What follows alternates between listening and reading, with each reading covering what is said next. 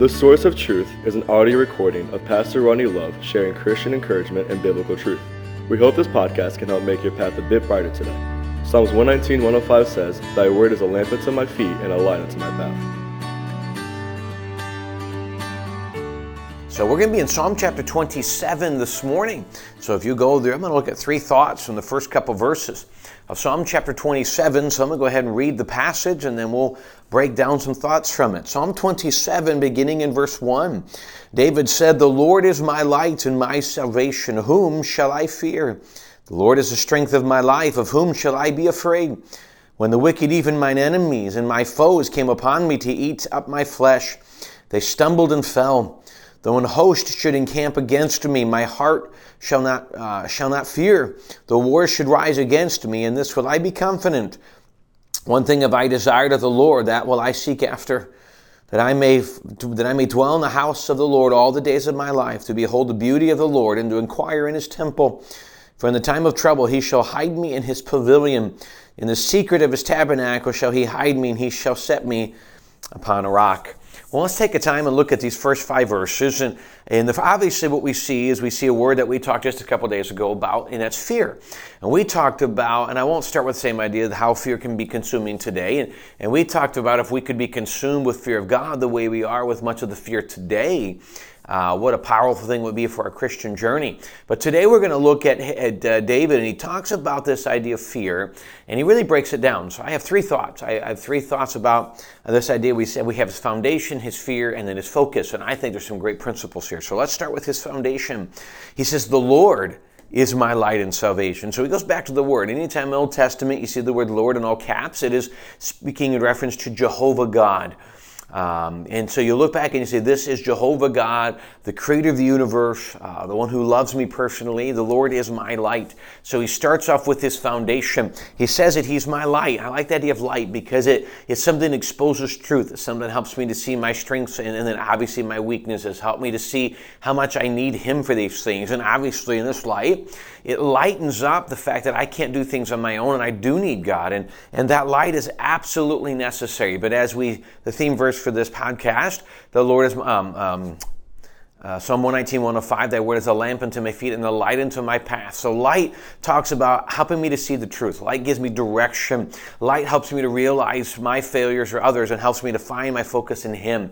So the idea of light, you turn a light on, you see so many things. And so when God opens and exposes and brings light into my life, he offers so many opportunities for growth and to see him in all of that. So because my light, then he says my salvation, my source of strength. And in our day, it's truly our hope. Salvation brings freedom from sin. Salvation brings hope for eternity. And really, it's hope and it's encouragement. That's what salvation brings to us. Then he says, "Whom shall I fear? The Lord is the strength of my life, and whom shall I be afraid?" So in this one, this source, he goes, my light, he's my salvation, and he is the strength in my life. And that is the foundation. So it's God who exposes and helps me to see the truth, and the truth comes in that hope. And then because of that, he is my strength, the strength of all of my life. Can I encourage you today?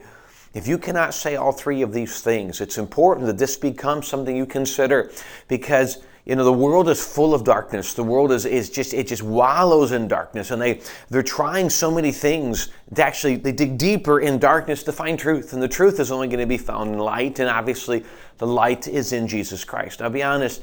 Study John 3. The Bible talks about men love darkness better than light because their deeds are evil. Darkness covers the reality of what they want, the evil deeds. Light exposes it. And so men don't like the light. Men don't like the truth because their truth is exposed, and they see that. And so they love the darkness because they don't have to. And the key with light is it opens truth. And sometimes we don't like that. But can I tell you, when you find truth in your need of a Savior, and that religion and works won't do it, and you realize that your condition, you need a Savior, you come to him, he becomes your Savior, which is your hope, and then he becomes your strength for life. This is what God desires to be in our personal relationship. He wants to be part of all of this and encourage us. And so if you've never done that, I really encourage you to seek that and pray about that and consider this is the truth. Number 2, if you've done that, find that your foundation. Don't find foundation in just church attendance or in just these things, although those are good. Find it in the personal nature of God. So let's go on to verse 2.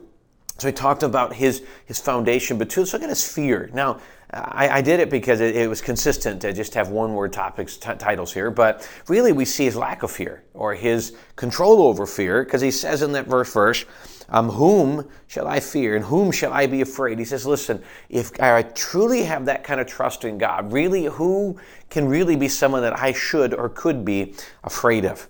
So then he goes on to describe it, verse 2 and 3. He goes, when the wicked, even mine enemies and my foes, came upon me to eat up my flesh, they stumbled and fell. So he says when true things happen, when my enemies they did come after me. So he talks about what is happening, what has happened. He goes, but when it's done, man, they fell because of God. But in verse 3, he goes in and says, let's say the worst case scenario, though a host should encamp against me, my heart shall not fear.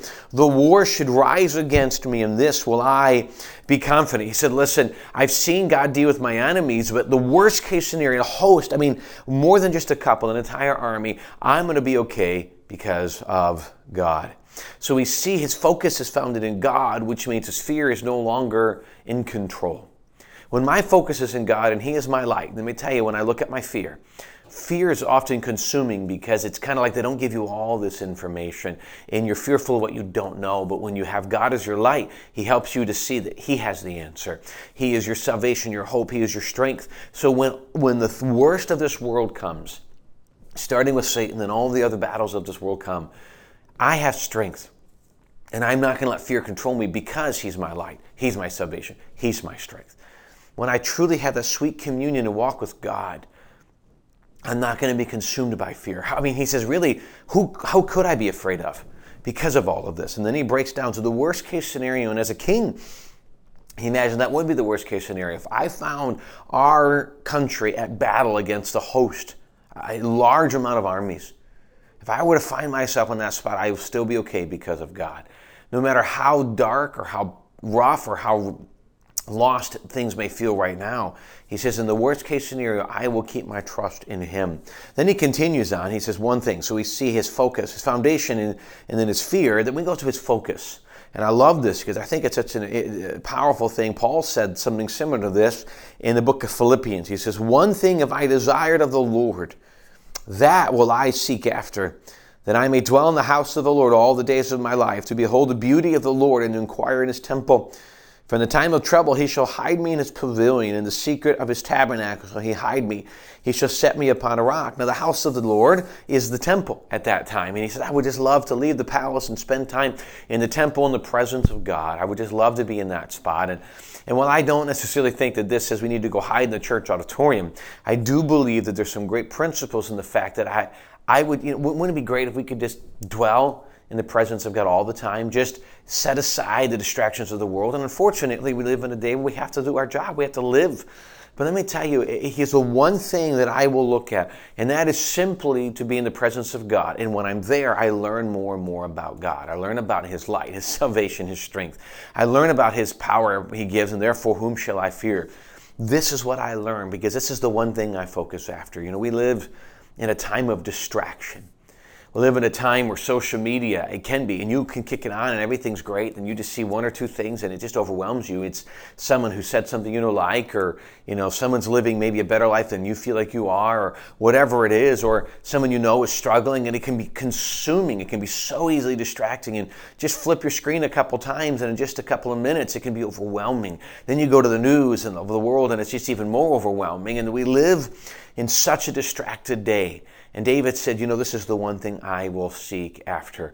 Paul said that, this one thing I do, forgetting those things which are behind, reaching forth unto the things which are before. He says, I press toward the mark for the prize of the high calling of God in Christ Jesus. Can I encourage us that one of the great principles we can see in all of this is the reason he had a strong foundation and he wasn't consumed by fear is because he kept his focus on Jesus.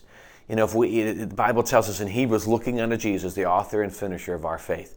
We must keep our eyes in these days focused on Jesus. And when I do, because we know he's our light, we know he's our salvation, we know he's our strength. We know we don't have to fear because God has not given us a spirit of fear, but of power and of love and of a sound mind. We know those things, but if we are not seeking actively to be in the presence of God and to seek God and to recognize this, we can begin to forget those truths that we know so simplistically. We know to be true, we know to be right, but we can forget them. We can forget them because we can be consumed, and we look at the world and all the battles and we say, can it be true? Yes, it is, and it is true. And we can know that. But if we're not keeping our eyes focused on Jesus, boy, Satan gets in. We talked about this a couple days ago. Warren Wiersbe wrote that book. He had Strategy of Satan, where Satan's battlefield is my mind, our mind, and his weapon is lies. And if we're not focused on Jesus, we can become consumed with the lies of Satan. And may we keep our eyes focused on Jesus. May we keep our hearts and minds focused on God and in the right direction. Can I tell you, the world is striving and screaming for your attention. And they want you to be focused on the things they want you to be focused on, which unfortunately forces us to make decisions based upon fear. That's how the world works today. But if we keep our eyes focused on Jesus, we have comfort, we have strength, we have guidance in the most fearful and uncertain of times. May that be where we place our attention today. I hope we remember the foundation that we have in God, the lack of fear that we need to have in our daily life because of the focus, all based on the focus that we have on Jesus. And may that be something that we work on and just put our focus on today. Well, thank you for joining us on this Thursday morning, and we're just grateful for the opportunity you've given to us to be part of your day, and we hope we can be encouragement to you. Hope you enjoy the rest of your day, and again, we hope you join us tomorrow as we finish the week off together and get prepared for the weekend around God's Word, and we look forward to the time together. If we can be a blessing to you at church, if you want to call and talk to us, if we can help you in any way, please allow us to in that area. If we can do anything, we hope to be an encouragement to you.